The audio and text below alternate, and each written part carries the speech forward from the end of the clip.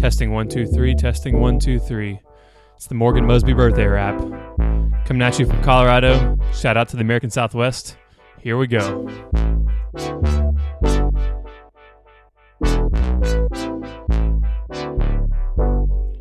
Well, it's 2017, and it's been a long time since the days of the best to be seen and the big bad mean from 2013, and I think it's about time that we all reconvene. Wouldn't you agree?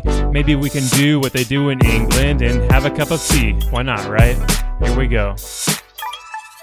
Was it Cosby? Nah, it must have been Cosby. Today is the birthday of Morgan D. Mosby. So sit back, relax, it's time to get cozy. And it's smelling like success, so feel free to get nosy. You can find her in the Rockies hanging on the teeter-totter. Shout out to Dasani where you get your bottled water. Expecting Patronum all the way from Harry Potter. From the School of Hard Knocks it was to be her alma mater. Like Morgan Freeman minus last name and the gender. Just a little fair warning to the wannabe contenders. And you're much better off if you go and befriend her, cause they call her Braveheart and they know she won't surrender. She's a real thriller, no filler.